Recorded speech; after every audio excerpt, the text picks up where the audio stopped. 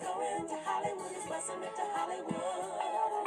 Showing the ways, living to Hollywood, he's hopping into Hollywood. Good afternoon, everyone, and welcome to another always exciting episode of How Betty Davis Saved My Life, Life Lessons from Classic Hollywood, starring two beautiful babes, two good old Southern gals, you know. That's right, two superstars of internet fame, podcast, old Hollywood movie fame, podcasting fame. I'm Moya. And I'm Georgia. And Moya, my podcast, should I say Podna? Podna. I love that. I love that. We're going to roll it. Podnah. Podna. However you want to spell it. NERNAH. You are more than welcome to that. And Georgia looks really nice today, guys. I forgot to tell you, Georgia, you look really nice. She's all blinded out. So did you go to a hairdresser? Or what did you do? Or you just, what happened? No, girl, it's my homemade. I did it myself. Totally do it yourself. Look, thank God for the hair box color. Thank you, Lord, for that. And let me tell you how cheap I am, guys. So, you know, ladies listening, you know, ladies who color their hair at home. So, you know, there's the upper shelf of the color, like, which costs, I mean, I'm not paying that for no damn box color. I mean, that's the point. We're cheap. So I'm not going to pay the price of what a pack of chicken wings used to be to color my damn hair. So, you know, I learned how they stage stuff on shelves. You always look at the lowest shelf because that's where the lowest prices are. So I looked down, and I'm not going to say which brand because they ain't paying me to say which brand, but this brand has been around probably since the 50s and 60s. So Georgia, my box don't cost no more than $3. Now, true, you have to stay under the dryer for every $1 you spend on the box, so your hair can turn that color. But I pick a day when I ain't got nothing to do, and honey, I'm gonna spend them 3 hours on the color in my hair to the beautiful Lucille Ball color hair that it is. the color that it is. But yeah, you look lovely. Well, thank you, Moya. Yeah, it's like the old commercials. You know, only her hairdresser knows for sure. But right. Yeah. Right. Yeah, I am. I'm a little. My hair is like a natural, like dishwater or dirty blonde. So yeah, I get a little help from Lady Clara. Don't say that name. They ain't giving us no money. That's right. How you say it? 80 leg, all roll cake. Well, if they saw it, they might lose money. Oh no. No, it would not. It does not. No, it looks. It looks really good. I'm not saying. Thank you.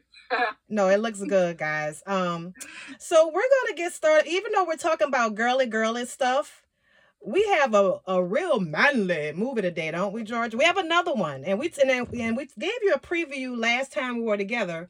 We told you all that, you know, last time we did the Seven Samurai, and it just goes to reason that you have to do The Magnificent Seven, another great one. Yeah, woo, absolutely. We have to do that. This is like, we've got two really testosterone-fueled movies, and I love them. I mean, full of manly men and big-name stars. Yes, and I was trying to figure it out. So I want to guess about it. I love to guess, and if I'm wrong, I'm wrong, and I'm pretty sure our listeners will correct me, and that's absolutely no problem.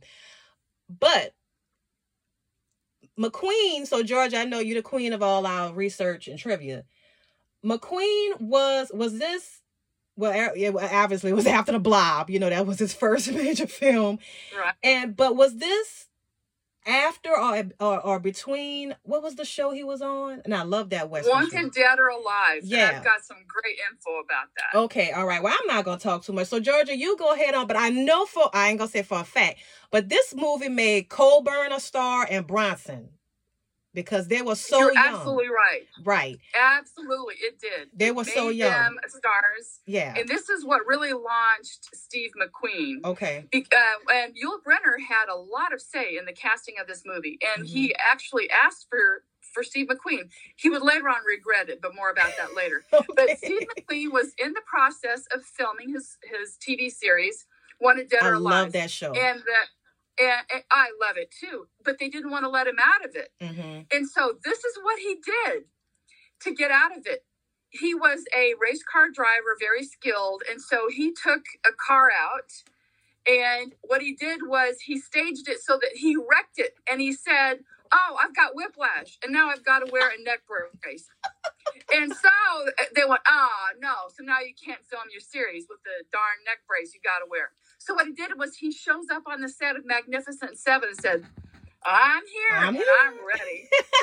and so that's how he got into filming Magnificent Seven. That's brilliant. Oh, man, that's so slick. That is super slick. It was slick. It was very slick. But there's more to all this. Okay. And what happened is...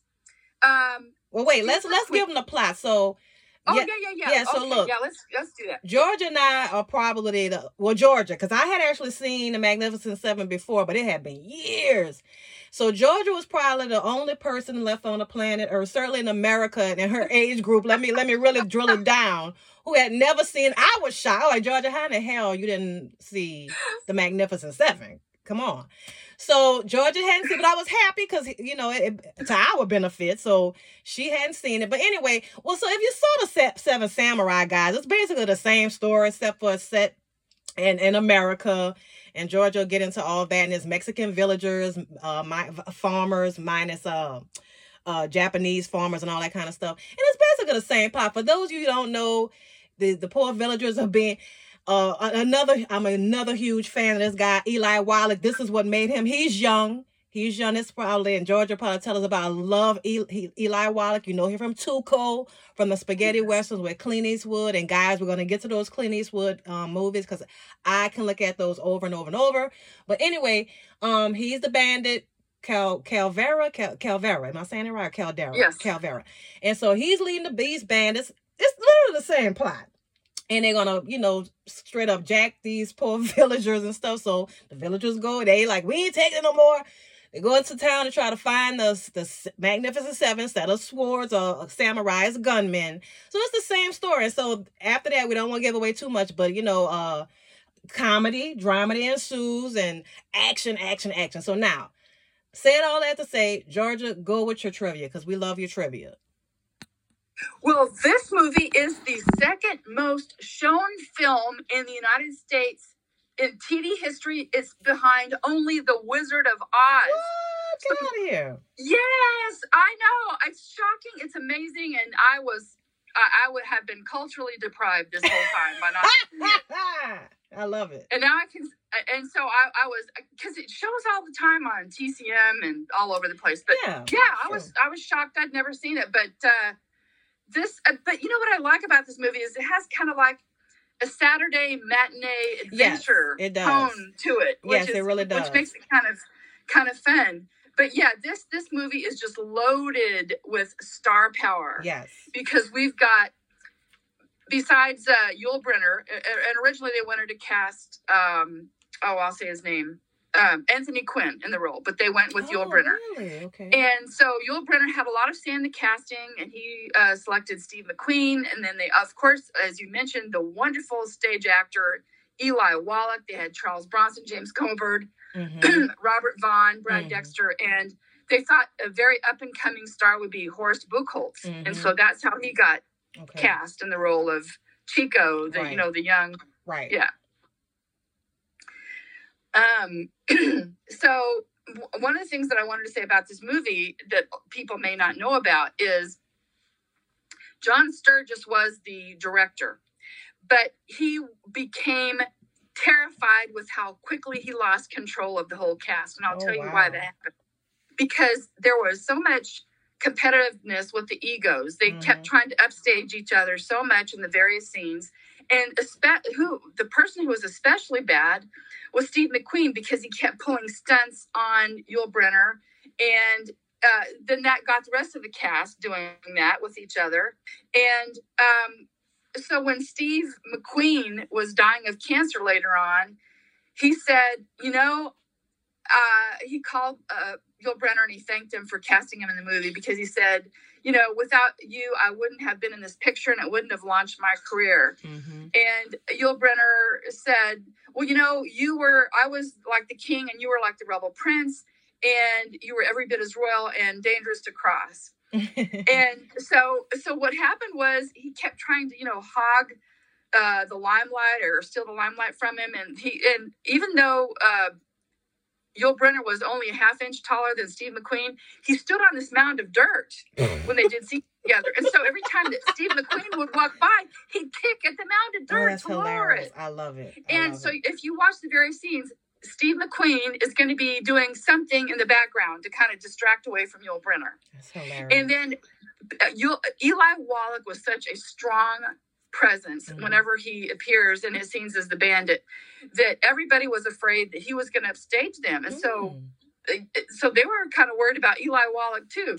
So what you're seeing is so totally different from the way Akira Kurosawa was able to have control or command of his movie. Yes. Because he was such a strong director. And what happened on the production of this movie was totally different. So that's one of the contrasts that I wanted to draw between Magnificent Seven and Seven Samurai. Yeah, it is evident. It is very evident. The Seven Samurai is, even though this is 2 hours long, I believe, Seven Samurai is 3. And we talked about in our previous episode, the pacing, in my opinion, was a star of the movie, pacing and production. But yeah, and I totally get that. So what you're saying, I felt, but it worked, Georgia, that toxic masculinity, and that competitiveness. You had, like we were saying, with the casting in Seven Samurai, this is pitch perfect casting. And these guys, you felt a sense of action and urgency and manliness and longingness so back to what you were saying about McQueen and Yul Brynner. If anyone had a chance to know about Steve McQueen's background, he had a horrible childhood. I mean, horrible. It's a typical mom. I think baby out of wedlock or young mother. Then you get the stepdad from hell. Till McQueen basically was an orphan, ran away. I mean, he was a child, and then, wound up in the Navy. So I think that sense of insecurity and that stepdad issues and all that with older men, even people on his same, he did that to Paul Newman. When they were in the Tower Inferno, they clad, because he in his mind, he made Paul Newman his target for success. And when he got to that level on Newman's level in Tower Inferno, notice how their names, it got that bad. Like whose name would appear first in the opening credits of Tower Inferno. So that's why you see, don't ask me which one is first, but one name is at the top, one name is at the bottom. Like one name came in first. I mean, it was, so that's I think that's what fed into McQueen, that insecurity. Yeah, but I am a huge Steve McQueen fan. The man is sex. He is so sexy. Oh my gosh. So go ahead, George. I'm sorry. I was daydreaming again. Go ahead, honey. Oh, but boy, he is the king of cool. Yeah, that's and right. Anything he does, he's like the ultimate. Yeah, I mean, he just pulls that off. Yeah. So amazingly. And, well, Yul Brynner is too. Oh yeah, Yul Brynner was mad sexy. Is like really on a different plane there. Mm-hmm. Oh yeah. Well, I have to say something kind of funny. I got to sneak this in. Okay, so we all know it was filmed in Mexico, and the Mexican government had censors there, and they had people to oversee the filming of the movie because they wanted to make sure that the Mexican culture and the country was portrayed in a positive light. Okay. And so when you see the scenes where you have the peasants, the Mexican farmers, have you noticed that their clothing is always stark white? That's it is true. not dirty. That's true. It's always white, clean. So have you ever seen a farmer who looks at? Yeah.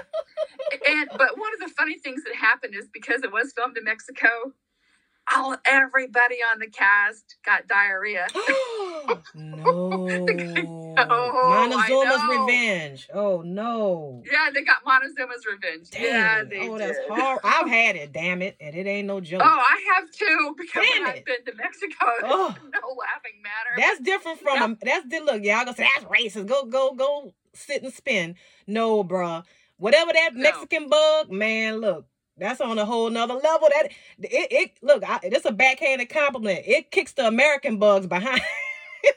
It ain't no joke. It does. It ain't no joke. It does. I've had it, so I can tell you. But one of the other things that I wanted to say, because I was listening to the music that really set the tone for the Seven Samurai, and of course, this is the most epic film score, and they won the Academy. They won the Academy Award.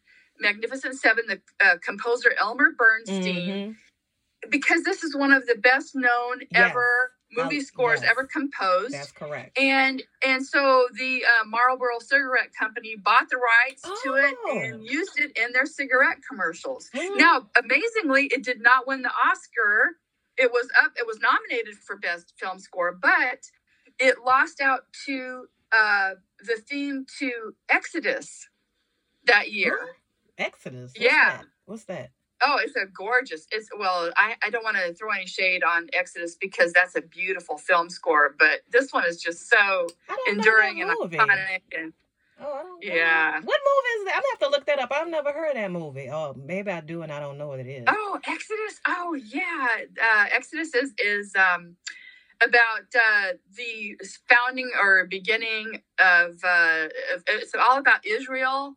Oh, it's a beautiful movie. Is Paul Newman in that? I'm thinking about something else. I'm gonna go look it up. Okay, while you're talking, let me look. Yeah, you got it, but it has a beautiful theme song. I need to know what that is.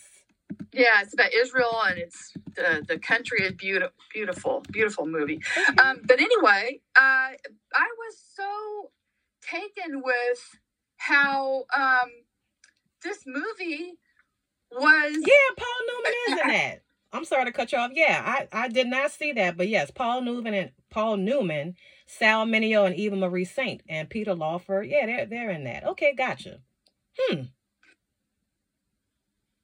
Now, one of the things that I really liked about this movie is how they tried to stay so true, to it. They tried in so many ways, but of course, I have to admit, Seven Samurai, if I had to pick, I say it really is the better movie. It is. Because they spend so much more time on character development.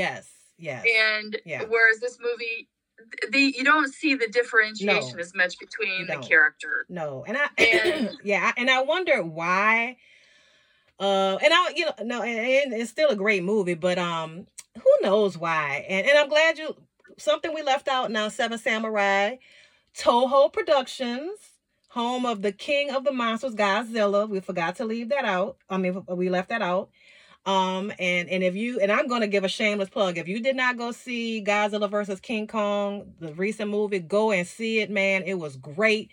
Wasn't no foolishness in it. It was just straight up rock'em sock'em. What they call a Japanese word. I forgot the name for monsters, but yeah, go and see that. So Toho still kicking, man. Still kicking butt. With the King of the Monsters, Gojira, and Georgia had a kimono on last week, and we forgot to bring it up. She had a kimono, so I said I was gonna remember to say that. All right, back to the Magnificent Seven. Yes, ma'am. Oh goodness, I really was taken with the way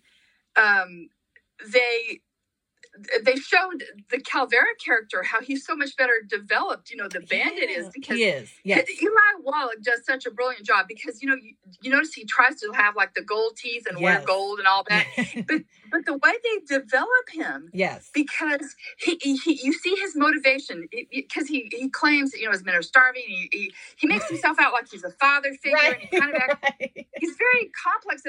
His worldview is so skewed, and he makes for a very fascinating fascinating bad guy. Yes. And, you know, because he even gives them a chance. He goes, oh, I'm going to let you get out of town. And I'm going to give you guys, you know, your guns back after. That was interesting. He tries to say, well, you know, I'm kind of a benevolent guy. And, you know, and he says a line in there. He goes, well, if God meant for them to be sheep, and so that's why they're being sheared, or something like that. I love it. You know, so I thought, you know, that's really kind of an interesting way that Magnificent Seven does the villain better, or the band is better, you know, than Seven Samurai does. I totally picked up on that too. And something else he said when he first encounters Yul Brynner and the rest of the six, he said, my first mistake was generosity. I should have never left them enough to eat. And then he says, and I was screaming. I said, I love it. This man is a psychopath. And he doesn't even really, like you said, George, in his mind, he is being kind and generous. I love it. I'm glad you brought that up. I ain't gonna say he stole a movie, but he became a legend. You know, everybody think it was Tuco, and he killed Tuco. I mean, when he was with Clint Eastwood, and you know, I can't remember which one it was, because I lump all of the Clint Eastwood's movies together, so I'm sorry. But no, Eli, the Calvero was the jumping off point for Tuco and those spaghetti westerns, but yet he did not play the same villain. And people, he's really unsung. Eli Wallach, I love him, and I think this was his first movie when he was in Baby Doll. This was like the late 40s, early 50s, with him and Carol Baker and Carl Malden. It's a Tennessee Williams play, it's a movie based on his play. Please look at that. Go check out early Eli Wallach, because he always was playing like a villain or a smarmy person. He is pitch perfect in that. So I'm a huge Eli Wallach fan, really unsung in my opinion. Oh, yeah. He's brilliant in this movie. Yeah. But, you know, when I was looking at this movie and I was discussing it with somebody else, the look and the casting of it make it seem like it was made later than 1960. And so when I tell people that, they're so surprised. It does. You're right about that. A more modern or more contemporary feel to it. I totally agree with that. It looks like it's like 68 or something like that. You're right. Yeah, that's kind of what I thought too. I was really surprised. I don't know, and I don't know why. That's a good question. I felt the same way. My boy James Coburn has made him a star, because prior to this, I think he was just doing a lot of TV and stuff. And you can see everybody's like really young in this, so I don't know why his scene with the knife fight. Yeah. I remember that scene for some reason, because I hadn't seen The Magnificent Seven. I'm telling you, it had to be 10 plus years. But for some reason, I guess because I don't want to give it away, but how he played that and what he did in that scene was so cold-blooded.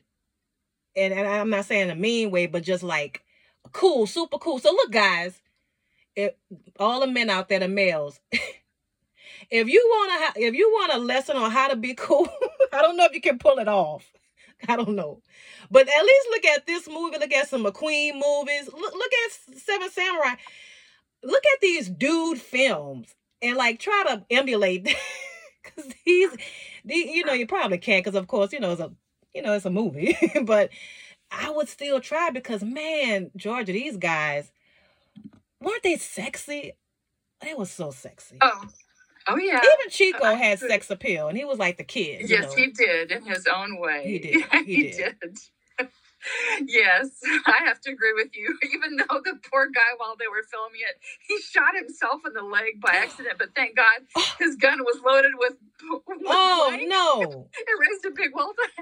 So he was Chico in real life. He was a real life Chico. He was. Stop. So funny. Yeah, but so the romantic story is not as well developed in this one. It doesn't measure up. No, the other one, has in a way a much more realistic feel to it, because there's the crossover, the class between the two in Seven Samurai. Whereas this, Chico's revealed as also being a farmer, just like the girl is, and then they end up together. And then, but with the Seven Samurai. Now wait a minute! Don't give anything away. Okay. Well, you got to watch Yeah. to see how the romance ends up playing out Yeah. and compare and contrast the two. Yes. Yes. So we don't want, and like I said, Georgia's the only person, and certainly in America, who in her age group who has not seen it. So I know. so we might not be giving anything away at this point. But for those of you who have not seen it, because there are some people who have not seen it, some you know, the youth of America who are into these old movies. So definitely check this one out as a first, you know, maybe as an intro. I still say look at seven. If you look at one, I don't think if you look at one or the other first, like you're like, oh, I should have looked at this one. You know, you can look at them however you want. You know, obviously Seven Samurais first, then come Magnificent Seven. So if you don't look at them in order, it's perfectly fine. But definitely if you're a Western fan, if you are a true Western fan, you have to, this is an essential, right, Georgia? This is an essential. Oh, absolutely, hands down. Yes. Yeah, right. And so now back to that film score. I kept hearing the Big Valleys theme, the Barbara Stanwyck TV show. When I heard, and I was like, damn, this sounds like the Big Valley. And I mean, and you know, you can have variations, you can have takes, if you will, on music, and there's nothing's wrong with that. But I kept hearing but I heard several other scores, Western scores, kind of, you know, something else came to my mind, but I can't remember. But anyway, yeah, did you hear any other movie themes or television themes like Westerns? Ooh, he did some other ones. I just can't recall what they are. But yeah, that wasn't his only one. Okay. But did it make you think? This one make you think of others? Yeah. Okay. Mm-hmm. Oh, definitely. Yeah. Okay. Because it's just such a tie-in to where you feel like this. It makes you excited and like they're thrilled. They're on this adventure. The music is just so important to the whole thing. That was one of the things that I just really enjoyed so much about this movie. Right. Man, the score is brilliant. It is. It really is. And you know, I'm not too keen on remakes. And like I said, I saw this before. I saw the Seven Samurai, and I did not know this was a remake. But this did a brilliant job. They standalone pictures. They are standalone films. If you didn't know that either one existed, it's okay. You know, but so there was a remake. We talked about this last episode with the Seven Samurai in 2016. I did not see it, so I'm not going to comment on it. But I don't think it did that well. And I think maybe, you know, some people say, oh, because of, and I'm not, you know, politics. I ain't getting to that stuff. But there are just some movies should not be remade. How about that? Some people who lived in the 60s and maybe some people, those people are still alive and remember those movies, you know. So you just can't say just try. I don't think that the people who made the 2016 one was trying to necessarily erase the 1961 or supplant, you know. But don't do it. Like Gone with the Wind, this movie, and several others, you know, Casablanca and Citizen Kane. Don't remake those movies because it's a different look. Like George and I said before on several occasions, the actors are different. You can get the best actors in the world, but the actors are different. They carry themselves differently. They have different life experiences that, like I said, McQueen, they bring that to the role. And the time era is different. People, you know what I mean? So if you don't have, you need to have all these things working. In Georgia, in my notes, I said, this is one of those rare movies that was lightning in a bottle because everybody became either bigger stars or stars, and the remake did not stink. That is so rare in Hollywood, you know. They gambled and they won. They did. And, you know, and it was Yul Brynner's idea to actually make Seven Samurai into a Western. Okay. Believe it or not, it was his idea, and they decided to go with it. Mm-hmm. I couldn't help but contrast the Kanbei character, you know, the one who was the leader, mm-hmm. you know, with the Yul Brynner character. And there was something that I thought was just a line that Kanbei says in the Seven Samurai mm-hmm. that really stood out to me. Mm-hmm. And he said, he's talking to the to the young man, he's Yeah. kind of like the apostle. Right. And he says something like, I was once your age, and he gives him advice. He says, hone your skills, go to war, do great things, and then become lord of your castle and domain. But as you dream your dreams, before you know it, your hair will go gray as mine. And by that time, you've lost your parents and you're all alone. And when I listened to that, I thought, oh my gosh, he's describing life in like a minute. Yes. And it was like, it was poetic. And then when you look at the way the actor does this, he, not only does he get in, I think probably maybe the best line of the movie, but his deadpan is always so perfect. He manages to look like all this, his way of doing it is very straightforward, but he can always look, at the same time, he'll look surprised, he'll look amused, disappointed, and just resigned to everything, all at the same time. Yes. And it is so perfect. Good. So I want to say, when you watch the performance, take a look at the way the leader expresses himself whenever he is the camera is on him. Yeah, the Seven Samurai she's talking about. Yeah, and the Seven Samurai. Yeah. And there's still some funny and amusing lines. Oh, it's hilarious. And one of my favorite ones is, I don't want to spoil it for our viewers, but there's a scene with Steve McQueen, and he's sharing some food with the villagers, and there's a line that he says, and I was rolling on the floor laughing. Oh my gosh, I thought it was hilarious. So it does have humor and comedy, just like the Seven Samurai has. It's got drama, comedy, a wonderful mix. I thought they did a wonderful homage. I would say, I agree with you, Moya. It is standalone. It's really good. I love it because you've still got that swaggering. Instead of with swords, you've got it with guns. Right. And you've got the one character, James Coburn, with the knife. The scenes that he's in. Right. You're just riveted. It's electrifying. So I've got to say, you got to see these two and appreciate them and put them on your list of must-see movies. Yes. And on that note, guys, we're done. Please check out The Magnificent Seven or Seven Samurai. And for How Bette Davis Saved My Life, I am Moya. And I'm Georgia. And don't forget, these movies have life lessons. That's why we pick them. You guys have a good one. We will see you next time.